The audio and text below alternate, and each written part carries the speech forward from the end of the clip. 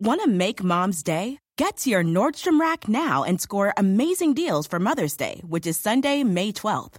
Find tons of gifts from only $30 at Nordstrom Rack. Fragrance, jewelry, luxury bags, activewear, beauty, and more.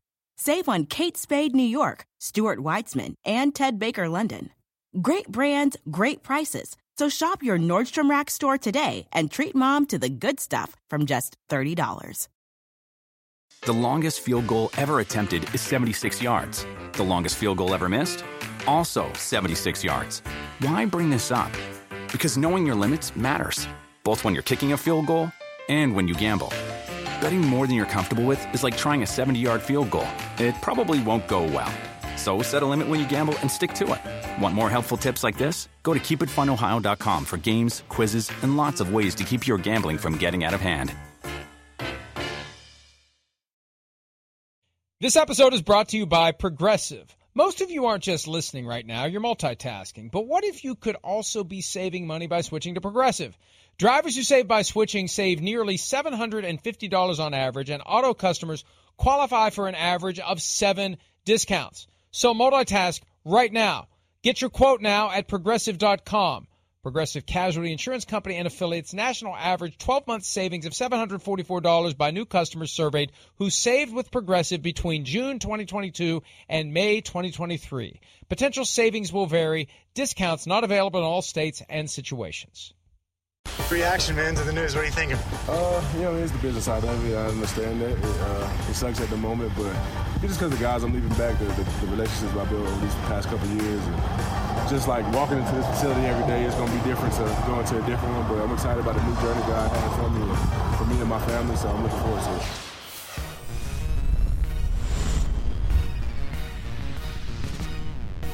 Bradley Chubb on his way out of Denver, even though the Broncos won on Sunday to get to 3-5. They got an offer they wouldn't refuse. Not that they couldn't, they wouldn't, and they move him to the Miami Dolphins. We'll be talking about that and all of the other moves that happened on deadline day. For a change, pretty good one. It was an active final day. There was the thought there wasn't going to be much that happened because so many trades already had occurred.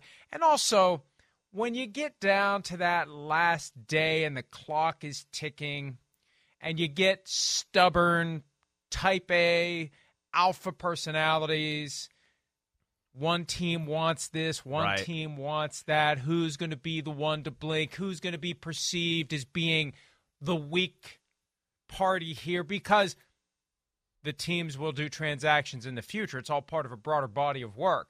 So you never want to be perceived as somebody who gives up too much, who doesn't do a good deal, because then other teams start coming around. Hey, he does a bad deal. Let's do a deal with him. So it's all part of the dynamics that usually keep deadline day from being a big deal. Yesterday, for a change, Chris, it was. And with that, I say good morning to you. Good morning to you, sir. Hello. Yeah, it was fun. I mean, it really was. I wasn't expecting it. I was kind of sitting around watching football, watching film, doing what I usually do. I'm Ron Jaworski, right? And just, it was cool to kind of see the news break throughout the day.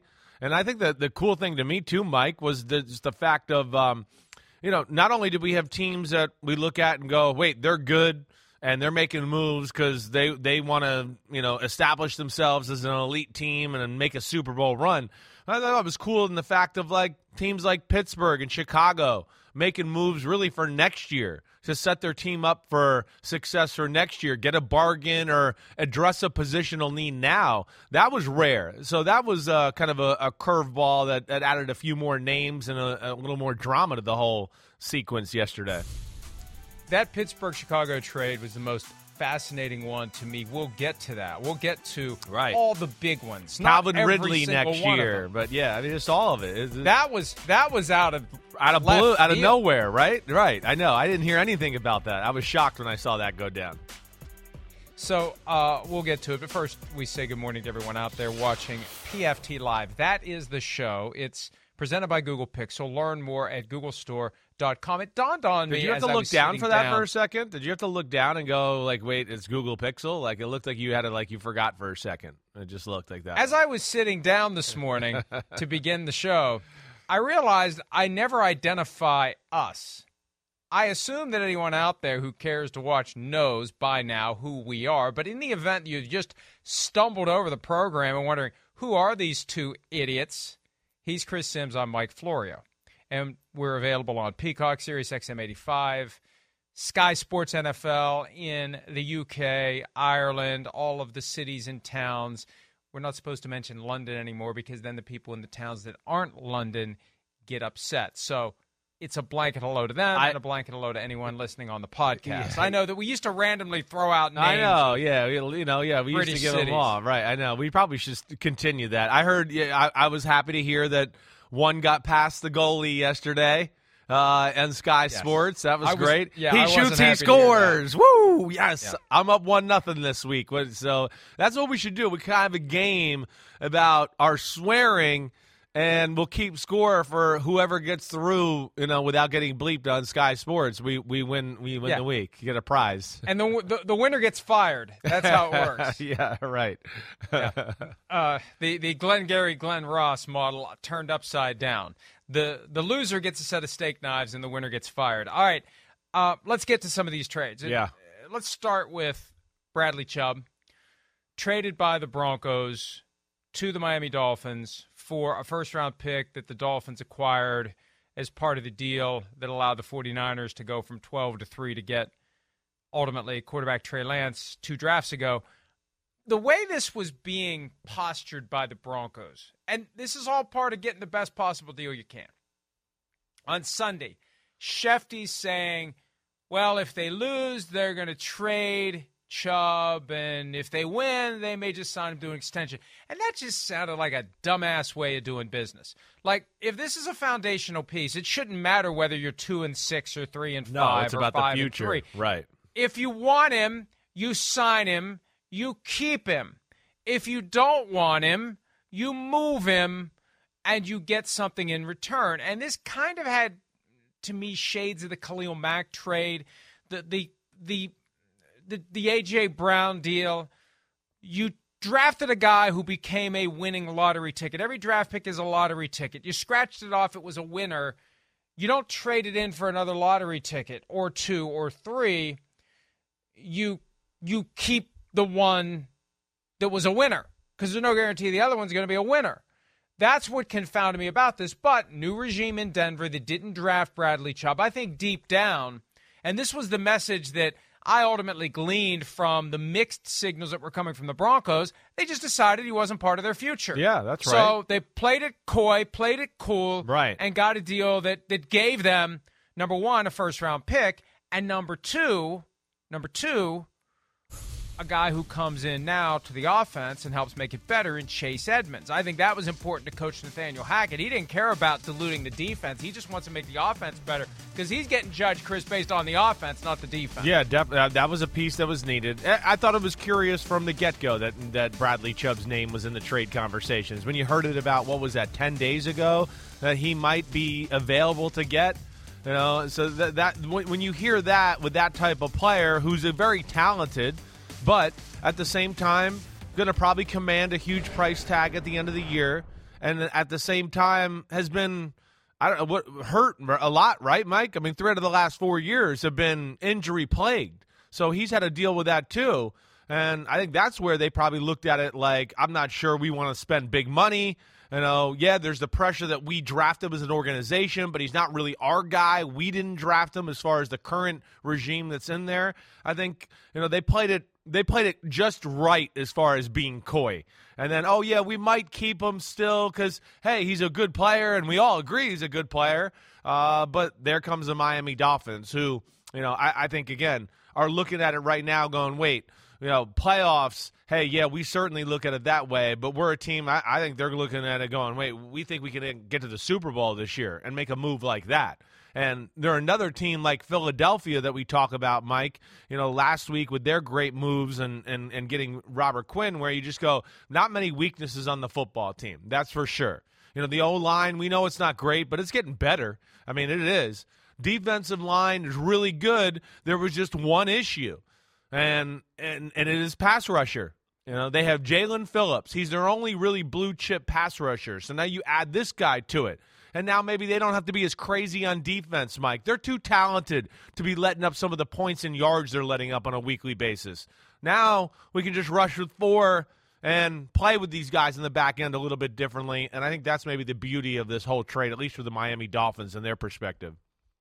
Chubb played 18 games, 18 games is coming. 16 games as a rookie, only 4 in 2019. Yeah. 14 in 2020, limited to 7 out of 17 last year, and he's played and started every game this year, and he has, I'm looking for so 2 out of 3. I was wrong. I said 3 out of 4. My bad there. Yeah. He has 5.5 sacks in 8 games this year. His career high was 12 as a rookie. From the Dolphins' perspective, because we wrote Monday night the 2 teams that had percolated as the most strongly linked to Chubb were the Dolphins and the Rams. Yeah. If the Dolphins hadn't come back and beaten the Lions on Sunday and had fallen to 4-4, you wonder whether or not they do it. I think for the teams that make the move, that record after 8 games is more important than the team that's already decided to move on from the guy who was the piece of the puzzle in the past, and they're ready to flip him for assets in the future. It's an interesting exercise in what would have happened with Chubb if the Dolphins had lost that game, because it could have been. And there was a report yesterday from Albert Breer of SI.com that the Rams had offered their next 2 first-round picks, them picks, 2024, 2025, to the Panthers for Brian Burns.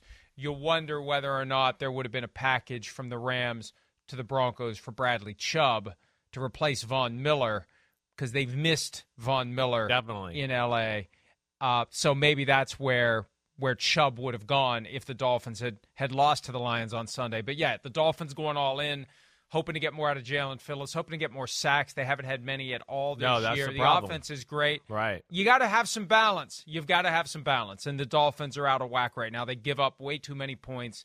They just score enough points that it hasn't kept them from having Chris a winning record. And again, I mentioned that Chase Edmonds going back to Denver as part of this trade. Nathaniel Hackett spoke with reporters yesterday before the trade went down. And when you look at his words after the fact, it's obvious, number one, he doesn't care about losing Bradley Chubb. Number two, he cares about having the best possible players on the field on offense so they can perform better offensively. And again, if he survives this year, it's going to be because he fixed the offense, not because the defense rose up and helped the team win games. Now, no, the defense is stealing the show right now. I mean, yeah. Right. Having a great defense helps your offense by way of turnovers and field position and, just keeping the other team off the scoreboard so you have less stress on your offense. But still, I think Hackett, from his perspective, I get Chase Edmonds, so that's good. That's good. Off we go. If we had decided we weren't going to keep Bradley Chubb beyond this year anyway, and I get Chase Edmonds now, so be it. Let's do it. Yeah, I think so. And the defense has a lot of big-time pieces already. They got some contracts down the line. They can't pay everybody. They just paid Russell Wilson. They got some other receivers, DBs that are going to be, coming up here soon. And they decide, wait, this is an area we're gonna cut the cord. They got a guy in Barrett Browning who looks like, by all due accounts, he might be the next superstar pass rusher from Denver anyways. So, that's maybe where they look at it as well, going, wait, we got a guy that's kind of special here, and our defense is already good. So I think they're just trying to balance this all together, let alone like you're talking about. Yeah, one more egg in the offensive basket. The run game obviously is critical for the Denver Broncos right now. With the way Russell Wilson's playing, I know they won the other day, but damn, Mike, you watched the game. I watched the game. Orlovsky and Louis Riddick did a great job. Yeah, they did a great job a bunch of times going like, I don't understand what Russell Wilson's looking at. He's wide open. This is definitely the first read. We've all been a part of football. So that's got to still be concerning. And then no Javonte Williams. And then Melvin Gordon's out of the trust tree because of fumble issues all the time.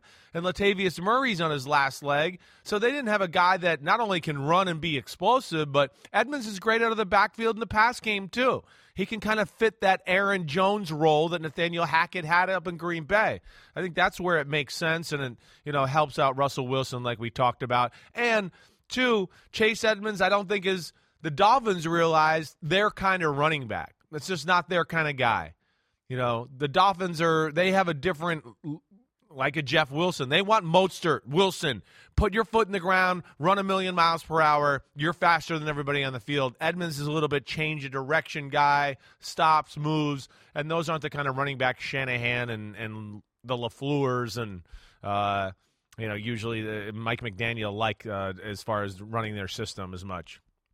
And that's what the Dolphins ultimately did to replace Chase Edmonds. They traded for Jeff Wilson Jr., a name that emerged on the trade grapevine after the 49ers acquired Christian McCaffrey. So Jeff Wilson Jr. becomes a guy they don't need. Mike McDaniel, the coach in Miami, knows Wilson from his time with the 49ers. It all makes sense, and they replace Chase Edmonds through that route. A name that we talked about yesterday, Nyheim Hines. Yeah. Colts running back, guy who's been there since 2018, had gotten a contract extension. They always wanted to use him more than they did, but they never quite have. Want to make Mom's Day? Get to your Nordstrom Rack now and score amazing deals for Mother's Day, which is Sunday, May 12th. Find tons of gifts from only $30 at Nordstrom Rack. Fragrance, jewelry, luxury bags, activewear, beauty, and more. Save on Kate Spade New York, Stuart Weitzman, and Ted Baker London. Great brands, great prices. So shop your Nordstrom Rack store today and treat Mom to the good stuff from just $30. He ultimately goes to the Bills. That was one of the teams we talked about, and I expressed confusion because you've got Devin Singletary, Zach Moss, and James Cook. Why do you need Nyheim Hines? Well, if one of those three running backs is going back to the Colts as part of this transaction, then it makes sense. Hines takes the place of Zach Moss. That's basically the deal, along with a conditional 6th-round pick that goes to the Colts for Nyheim Hines. So it's just a couple of different styles. That's right. That get swapped out here, and the Bills have a guy who's a little more dynamic, a guy who can do a little more in space, a guy who can get you help maybe in the return game if you need it. And the Colts get more of a true backup to Jonathan Taylor. That's right. My assessment. Yeah, I think you're exactly right, and you're going right down the right road there, right? And how you explained what the Bills want, a guy in space, right? That's how they play football, anyways. He makes sense. I think they probably looked at it and were like, wait, we're not really a Zach Moss sledgehammer run type of football team, anyways. So this is protecting who they are, at least in my assessment, Mike. I think you're kind of saying it the right way. He's just like Devin Singletary. So, yeah, he's that skill set. I know we both like Cook as far as James Cook and what he can do, but I also think he's not totally in the trust tree up there either as far as, like, he's young. Because things I've heard late in training camp, can you trust them in pass protection and to know all those type of things? I think those are, because you read their coverage the right way on a big 3rd and 4 and do the right thing as far as having an option route out of the backfield.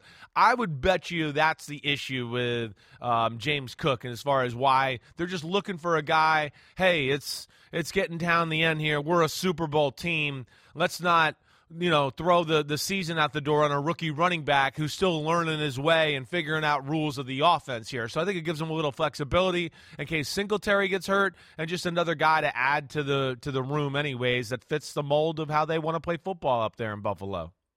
Hey, what happened his first touch of the regular season? Right, out of the trust fumbled. tree. Right, exactly. Yeah.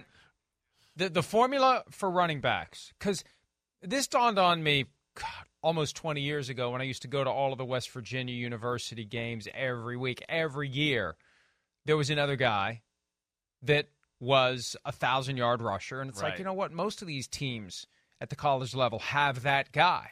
Yeah. And most of those guys can make it at the next level if you block for them, if you can trust them to hold on to the football, and if you can trust them in pass protection. Yeah. Those are the three ingredients, and James Cook has to prove he's worthy of being trusted with the football and being trusted in pass protection. And there's too much riding on this season for the Bills to roll the dice on a guy who's still wet behind the ears, or as I think you once said, wet behind the ears.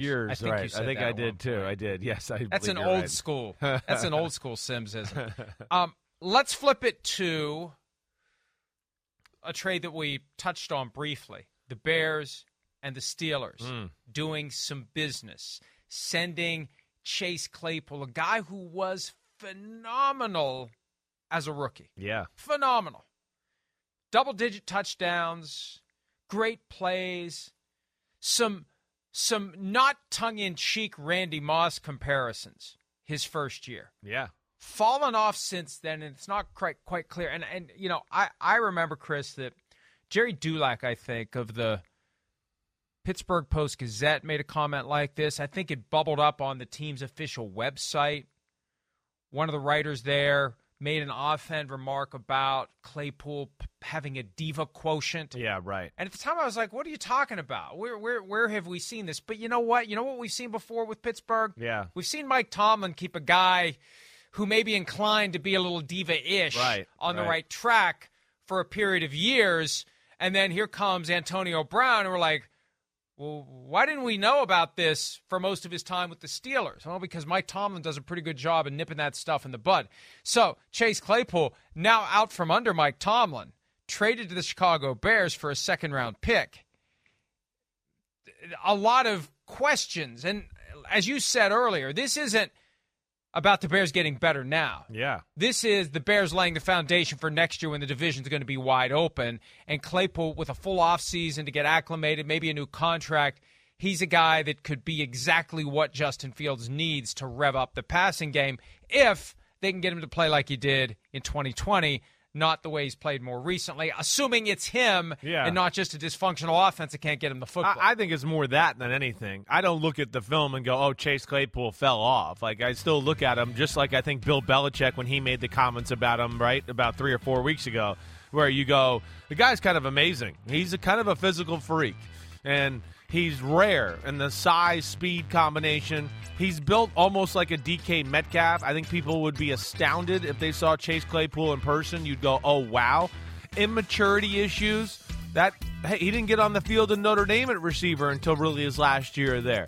You know, we've had a few issues here with Pittsburgh, too, where, you know, one, he got in the fight, right, in the offseason. He had a few times where he kind of spoke up about, hey, I'm talking to guys on other teams, right, if I remember correctly. They're saying practice is easier. They don't hit as much. Wanted music. Remember, he said a few things that he stepped out of line that ain't going to fly in Pittsburgh. And I think he's gonna have to learn and continue to mature that way. But, Mike, I think what you're saying about him physically still holds true. And then I think you couple that with Darnell Mooney in Chicago and Justin Fields in that running game, and you almost get a little bit of a Philadelphia combination with the Eagles where you go, wait, they run the ball like this, and Justin Fields can keep it. Oh, my gosh, we got to add another guy in there. And all of a sudden you look up and you go, wait, it's one-on-one, and they're pressed. You know, they're jamming A.J. Brown at the line of scrimmage. Oh, wait, but I got Chase Claypool and Darnell Mooney. Watch out. So that's where I like it. And I think they do it too, Mike, because like you said, it gives them a little time here, learn the offense. It's all about next year. And you look at it, too, like we always – you're the master at saying this. You just said it already in the show. Like, it's a proven commodity. It's all right, this guy was available. It wasn't a huge price to get for a guy that I think a lot of people look at and go, he could be a superstar in football. And you can go, well, yeah, we had a second-round pick, but there's no guarantee any second-round pick's going to end up looking like this guy. And I think that's where you ensure yourself a for sure commodity for next year. Not like, oh, we got a pick and we hope it works out. You can go, wait, we got it. We got our pick. It's already done. We're good at receiver. We've already addressed it, and now we can play with our other, chess pieces as far as what we want to do everywhere else. The reality, though, is he is going to want to be paid at some point. Yeah, when he comes that's eligible right, for Mike. a second contract after this regular season ends. He made a comment in the offseason that he knows he's one of the best 3 receivers in football. Now, he's going to have to prove it if he wants to get 25, 26, 27 million a year. And maybe he'll decide that it's in his best interest to have a full year in Chicago and get a contract at some point during 2023 if he can come out and be the guy that the Bears think he will be by giving up that second-round pick. And there were some contradicting and conflicting reports from the folks who chase these details obsessively yesterday about which second-round pick it was. Oh, got you. Right, I saw that. Came from Baltimore for Roquan Smith. Was it the second-round pick the Bears already held? It was the second-round pick the Bears already held because that, Chris, was the difference maker. The Packers were in this, but the Steelers ultimately decided at the end of the day, we think the Bears' second-round pick is going to be higher than the Packers, so we'll take the Bears' second-round pick. Now, it's possible the Packers just went through the motions to placate 12. Agreed. Because I'd like to think if they really wanted this guy, they'd have found a way to get him. And maybe this is part of the deadline dynamic where there isn't enough time to be creative. But if you're the Packers, you could have come up with something to address that concern and make your offer just a little better. Or just the draft pick with a player or something. You could have done something to spice it up. Something. If you really wanted him, you could have done something. I just feel like the Packers do this half-hearted, half-assed effort to try to get a receiver so they can say to Aaron Rodgers with a straight face, at least we tried. The Bart Simpson cake gif, at least you tried, as the cake goes into the trash can. I feel like that's what the Packers do to maintain their grift on Aaron Rodgers, that they're actually trying to make the team better at a position that's pretty important to him. Yeah. Well, if you would have made me bet money, and I mean, I wish I would have said it on air. I said this to friends. I guarantee if you would have asked me yesterday about the Packers, I would have gone, "Oh, there's going to be a bunch of rumors about them closely getting involved here for a trade, but it won't happen." I mean, no crap, Sherlock. All right. Exactly. Mike, it's the first thing I thought of. It was just like, did they really attack it? Did they really want him? Or it was just this, propaganda to keep everything peaceful there in Green Bay. So I don't know what to think of it either, but he certainly would have helped out their chances. There's no question. It's a talented guy, and you start to get a guy like him and Dobbs and, Christian Watson on the field. You got something not only like right now, but something for the future. But so what? Now they got to deal with him. Now they're going to have to cover him and deal with them in Chicago the next few years. And it's, I think, a great match for them. Chicago, they got that great Notre Dame fan base there. I think he'll be accepted right away. It's right down the road. I just think there's a lot of things that make sense for the style of play Chicago wants to play. Running quarterback, hey, speed sweeps and reverses off that with this guy. We know he's good in that department too. So way to go, Ryan Poles and the Bears, and making a big move there to help Justin Fields. It can make for a very dynamic offense in Chicago with Herbert and Armstrong. Right. Montgomery. There's a lot of stuff they can. There's Cole do there. The Packers, back to the draft. Right.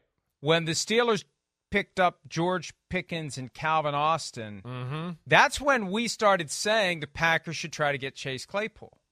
Because they weren't going to pay him. They paid Deontay Johnson. They got George Pickens. They've made the receiver position like the linebacker position was, the pass rusher spot 30 years ago, where guy would leave as a free agent and there'd be somebody else who'd get double-digit sacks. And then that guy would leave as a free agent and somebody else would get double-digit sacks. They've shown they can do that at the receiver position. They have cracked the code. They have institutional expertise on finding great receivers in the draft, in any round. Yeah. So why do you want to pay a bunch of money to Chase Claypool when you could just go out and replace him, especially if for whatever reason it's not going to work the way that it was during his rookie year, for whatever the cause, whatever the core concern.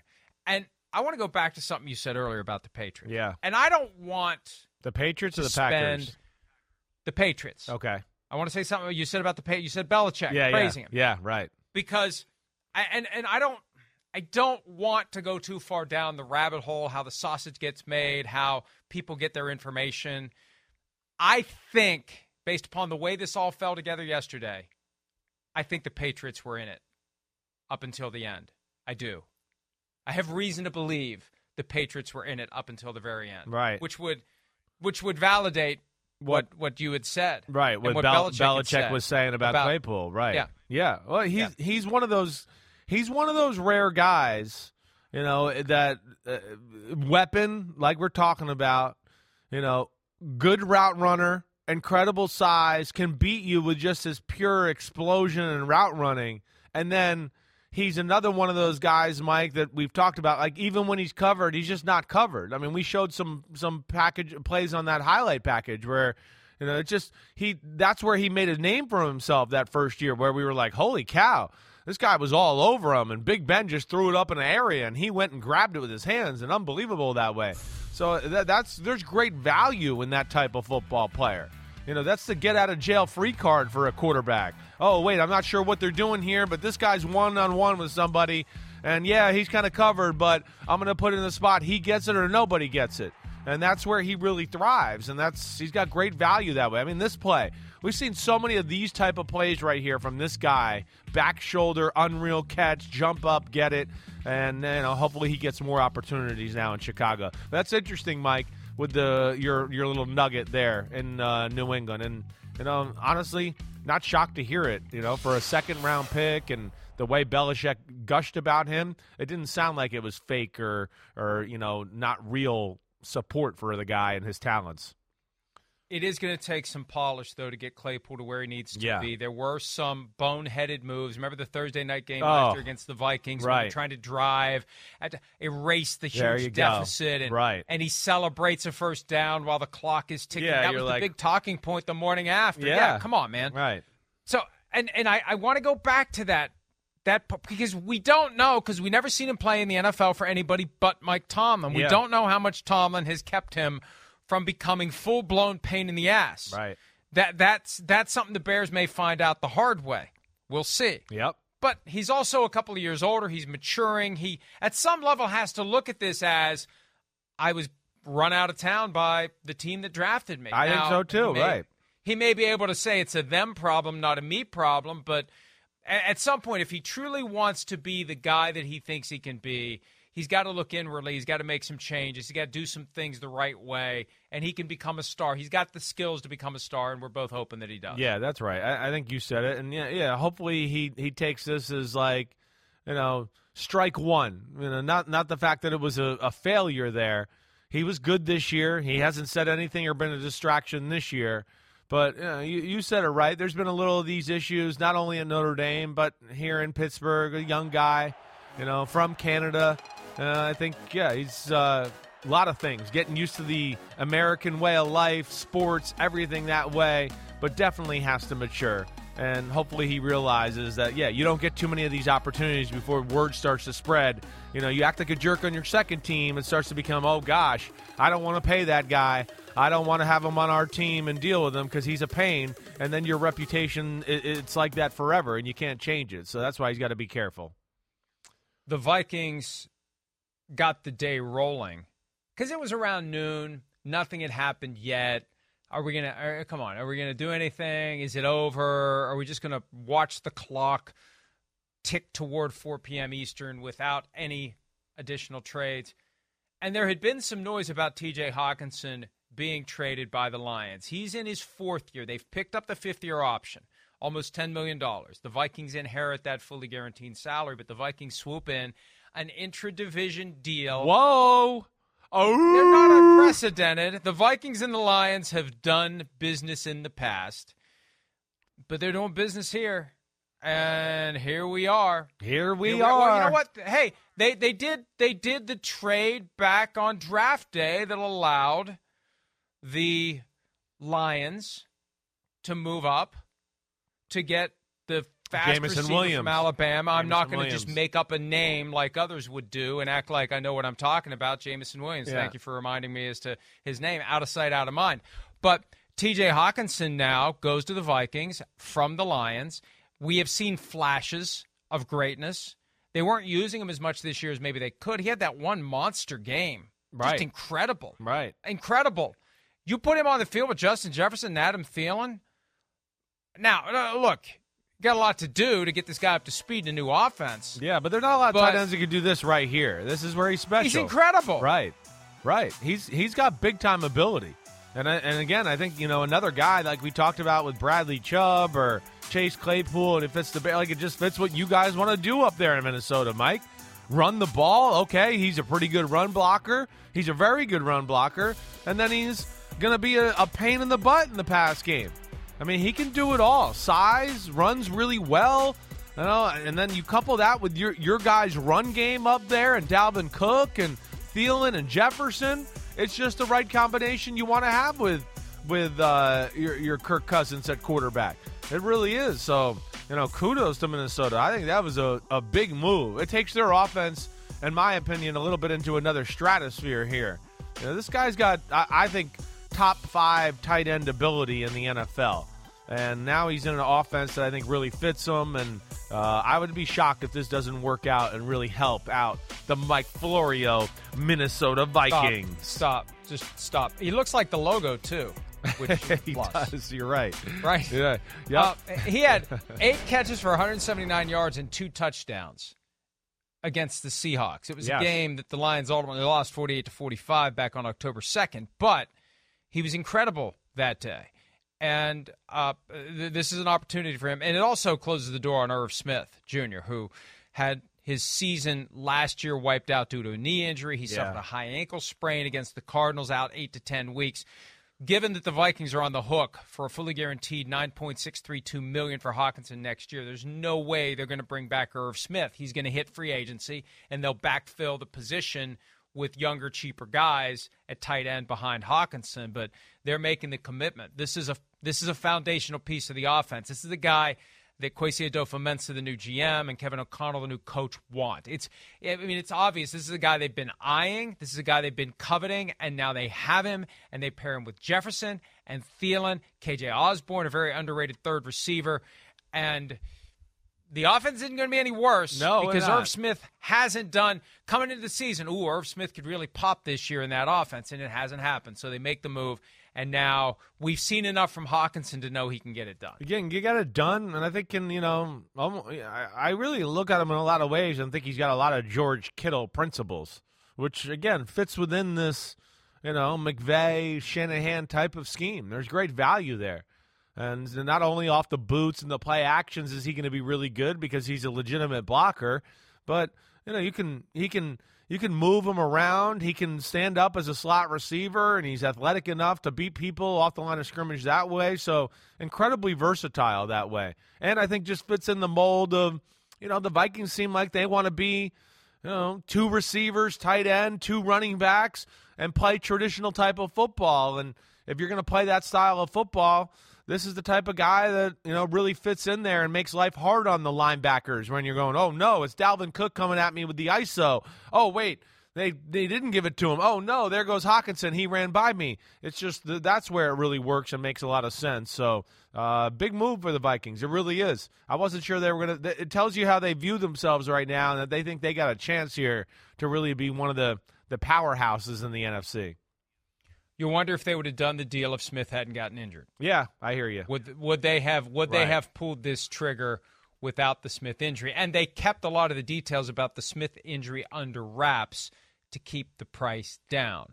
There was less of a sense of desperation of, oh, crap, the Vikings need to add a tight end on deadline day. And it wasn't a huge investment. It's a flip-flopping of picks, and we'll see how it goes. This was partially the Lions selling off $9.6 million in cash. That's and cap what it was, right? For a guy that they've decided moving forward, they're ready to move on. I'm surprised they came to that decision. I am too. But it's the Lions. I'm sorry, but it's Lions fans were complaining yesterday, and I tweeted, hey, look, the one common thread for this team back to 1963 is ownership by one family. And dysfunctional teams do dysfunctional things, and dysfunctional teams have dysfunctional owners, and they never get called out for it. They never get criticized for it. They never do anything that's so over the top that attracts widespread ridicule and scrutiny. But I'm sorry, from William Clay Ford to his widow to their daughter, it's just not working. And at one point, Bill Ford, the son, was part of it and was trying to take over, and he got fired, essentially kicked out of the operation by the family at some point. And what can you do as a fan? What can you really do? We saw the revolt with Matt Millen. That was the one time when it started to really coalesce that maybe they should just sell the damn team. But you're shouting into a void when you want ownership to sell, because you know what? Even though ownership may not be winning enough games for your liking, it still continues to be a kick-ass investment. With all the money that is shared via the TV revenue and all the other revenue that gets carved up among 32 teams, Who cares if nobody's at the games? We're still making money. They are. And it's hard to convince any owner to part ways with that investment until they just get to a point where they just think they're wasting their time. But after 60 years, you would think the Fords would have gotten to this point a long time ago. So I know. Lions fans, and every reboot, we get excited for the Lions. Every time. They're bringing in Matt Patricia. They're going to do it the Patriot way. Well, that didn't work. Dan Campbell, this kneecap biting, rough and tumble, Chris Spielman, that's going to work. That's not working. Before that, Jim Caldwell was working. That's the thing. When they periodically stumble into a situation that works, they don't know enough to keep it going. Yeah. I feel bad for Lions fans. I feel for it, too. They love football up there. We know that. I mean, it's a rabid fan base. I mean, it is in college. It is for the pros. And I feel for it. I do. Detroit, it's a great sports town. And honestly, I want it to work. It's the Ford family, and it's Detroit. It just seems like it should work and make sense.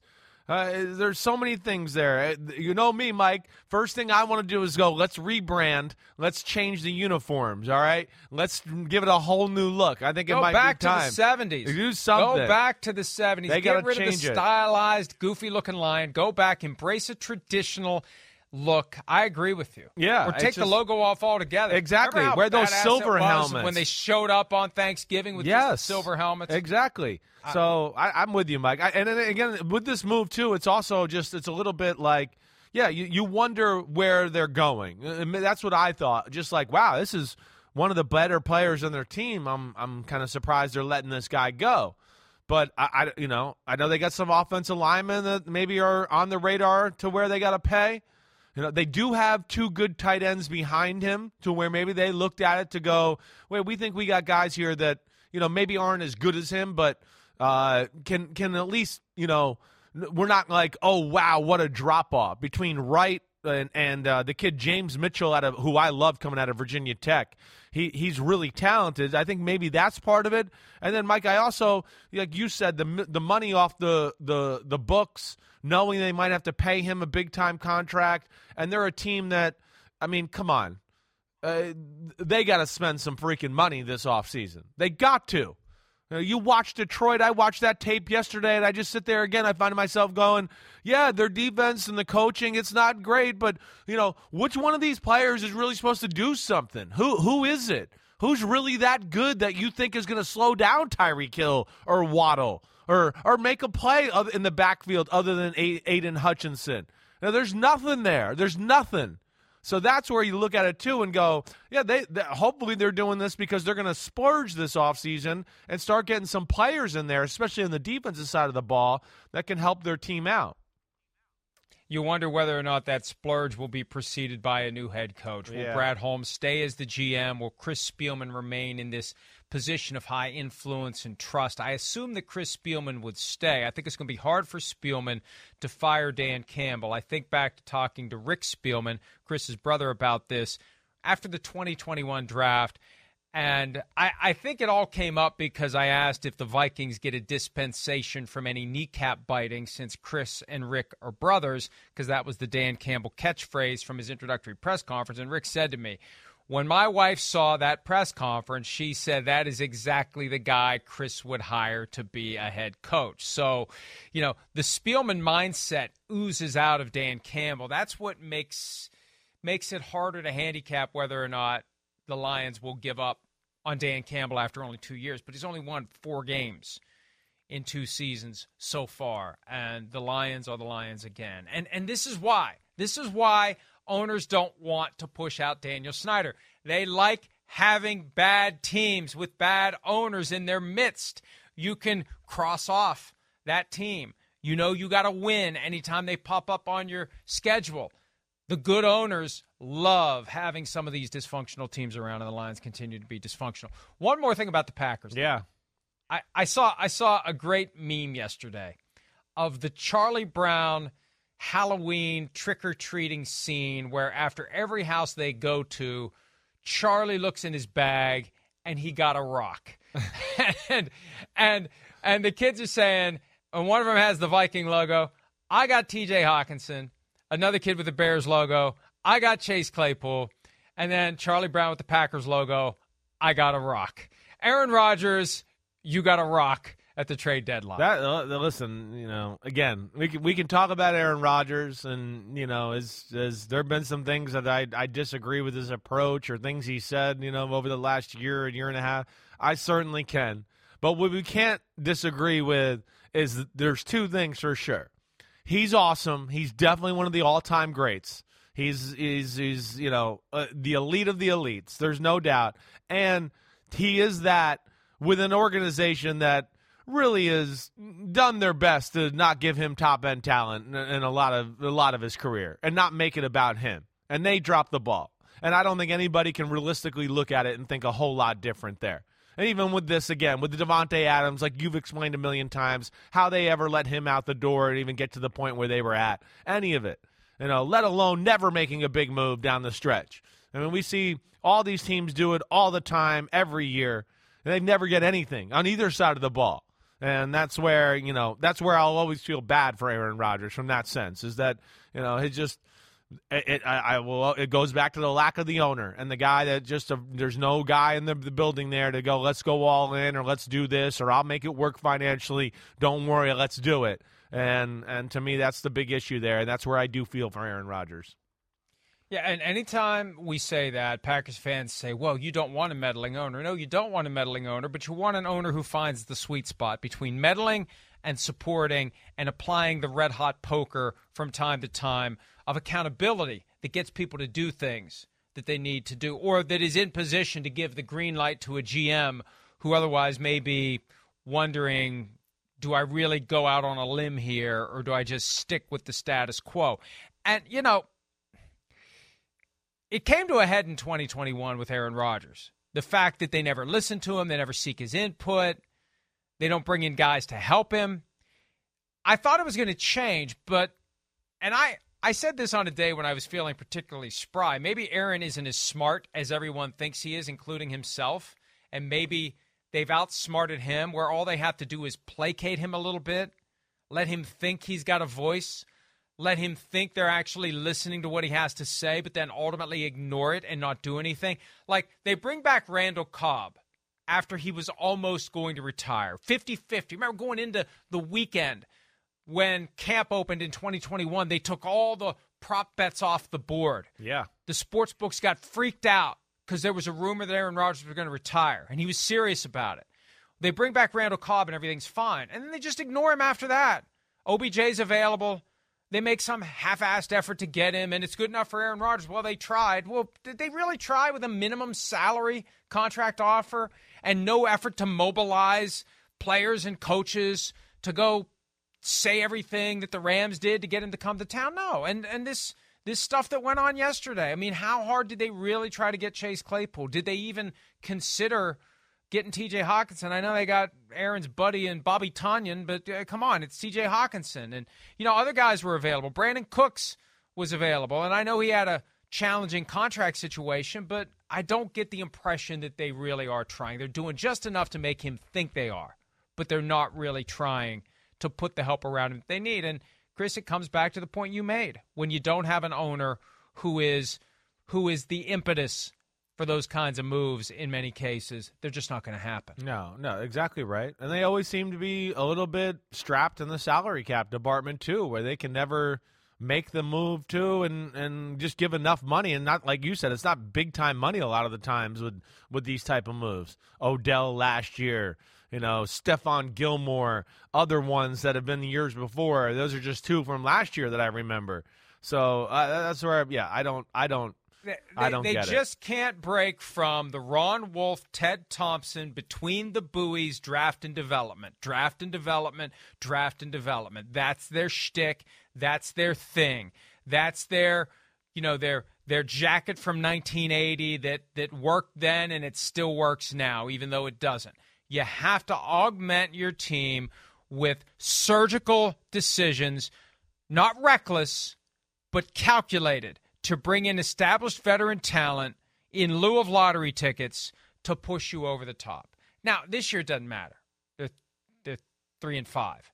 But we've never seen that. No, never. Under the Aaron Rodgers tenure in Green Bay. They're content to be just good enough to keep everybody gainfully employed. And I'm sorry, Packers and Packers fans, for calling it like it is. Without an owner who can roll out of bed any given day and go fire some people, you're not going to reach for the brass ring.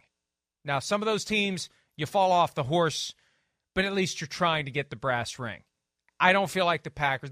They get a franchise quarterback, and they're just content. They're content to be 13-3, which isn't bad. No. Content to lose in the playoffs and do it all over again. There isn't that, you talk about the Bills being on a mission this year. Why aren't the Packers? Why isn't there a feeling the Packers are on a mission? Yeah. Why didn't it feel that way in 2020? Right. 2021? Right. I don't know. Is it because they already have a trophy room full of Lombardis? I don't know. But there's an urgency from the Bills that the Packers don't show. Yeah, even the Chiefs. I mean, there's a lot of teams there. Exactly. Throwing. Yeah. And the Chiefs won one within the past couple of years, but there isn't that sense that we're going to go get it. The Rams. Right. We're going to go get it. The Packers never bring that to the table. We're going to go get it. Again, Packers fans, I'm sorry. You should, instead of getting pissed at us, you should say, you know what, those dumbasses are right. Well, yeah, why don't we go get it? Right. I mean, again, the teams that are, the 49ers, the Rams, the Eagles. I mean, the last few years, just think about it. Is there a trade that goes down where you almost don't – do you ever not hear their name involved in it? Oh, the 49ers were interested. The Rams were interested. Oh, Howie Roseman and the Eagles were interested. They were obviously their team. I mean, it's always trying to make a play there. So there's a lot to respect about Green Bay. The process you talk about, Ron Wolf and all that, hey, it's great. It's real. There's no doubt about that. But yes, that other human element of like, okay, let's break out of our process and do something here and make a move. That's the part that they never seem to go all in on. And that's where, again, we can all talk about Aaron Rodgers all we want. We know he's great, and they haven't supported him the best way. And I don't think you can even argue that point. Tactical decisions to acquire proven commodities, the Chase Claypool move, the TJ Hawkinson move. Forget about scratching off the lottery ticket. Irv Smith Jr. was a second-round pick for the Vikings, and it just didn't work. Now you get a guy without major investment of draft pick capital, just cash, who has shown he can get it done. Claypool, a guy who shows real potential instead of rolling the dice on a second-round receiver. There's value in that. But the Packers are so committed to their approach, and it's extended through to Brian Gutekunst. It's just part of who they are, which is fine, but it's not great. It's not going to put you in the conversation for best teams in the NFL that have a legitimate shot at winning a Super Bowl. They've got one to show for their time with Rodgers. They've got one to show for their time with Brett Favre. Over 30 years, to only have two is a disappointment. It's a disappointment. It is. And it does, to me, come down to that. They've been beaten by teams and in the playoffs and ever. And you look at it and go, well, I didn't feel like they're out-coached or – in a lot of ways, there's a lot of things to like. The difference in the field, every time I've seen them lose one of these playoffs, it's just one team has more Jimmys and Joes than they do. Tampa, just more playmakers in the NFC Championship game. Rodgers outplayed Tom Brady. Epic meltdown in the third and fourth quarter by Tom Brady. He got to go to the Super Bowl. Why? Because his team had a bunch of super freaks on it. They hitting Aaron Jones, making him fumble, great interceptions, pressure on Rodgers, guys running by their DBs. The 49ers, the same thing. I mean, we talked to Zarius Smith, right? Hey, I don't know what happened to us after that their first NFC championship whooping by the 49ers. I can tell you what happened. The 49ers got freaks all over the field. They do. You guys have like a sprinkle of freaks here and there, but you can't mess with it. And that's the same thing last year. There they were. Maybe it was a little more equal, but, the 49ers just have a few guys that can make plays in big moments to change the game. And the Rams, that's what they did last year. Hey, we're good, but we need one or two more dudes to make a play for us in a big moment to get us over the hump. It can't always be Aaron Rodgers audibling to the perfect play and, we're perfect here and we've coached it up just the right way. Like we've talked about a lot. I've only seen one team that can really play that way and win Super Bowls consistently. That was the Patriots. Everybody else needs some guys to make some plays and take pressure off of the scheme and the execution all the time. And that's where there's definitely a difference between the teams that are going to the Super Bowl and the Packers. As we go to break, fresh into the email box from our friend, maybe I'm saying that sarcastically, I can't really tell, Justin, you can't help yourself. No matter the subject, you revert it back to Aaron Rodgers. Wow. And to borrow the phrase that Chris Collinsworth has developed over the years, whenever he's accused of members of a given fan base, why do you hate the Giants? Why do you hate the Dolphins? Why do you hate the Packers? Why do you hate the Cardinals? I just do. That's why. That's the perfect response for any such criticism. Let's take a break. Calvin Ridley, a name that many had forgotten, back in the game, not really yet, but definitely on the move. We'll discuss that when this Wednesday edition of PFT Live, presented by Google Pixel, continues right after this. The longest field goal ever attempted is 76 yards. The longest field goal ever missed? Also 76 yards. Why bring this up? Because knowing your limits matters, both when you're kicking a field goal and when you gamble. Betting more than you're comfortable with is like trying a 70-yard field goal. It probably won't go well. So set a limit when you gamble and stick to it. Want more helpful tips like this? Go to keepitfunohio.com for games, quizzes, and lots of ways to keep your gambling from getting out of hand.